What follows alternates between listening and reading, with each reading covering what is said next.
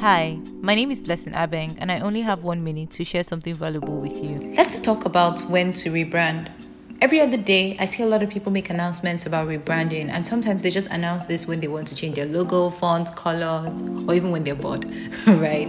And I think there's more to rebranding than visual aesthetics. You shouldn't just rebrand just because you can or just because you feel like it. Rebranding is such a serious choice, and it doesn't only affect you, it affects your customers, your audience, stakeholders, everyone.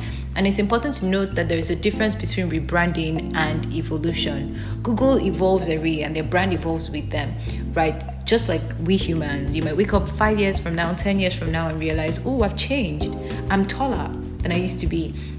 And that didn't just happen overnight, it happened in small increments daily. However, a rebrand is more like plastic surgery or like internal self-work that can really affect how you look or how you behave to a certain degree. Like humans, every brand should evolve daily, but not every brand should rebrand yearly.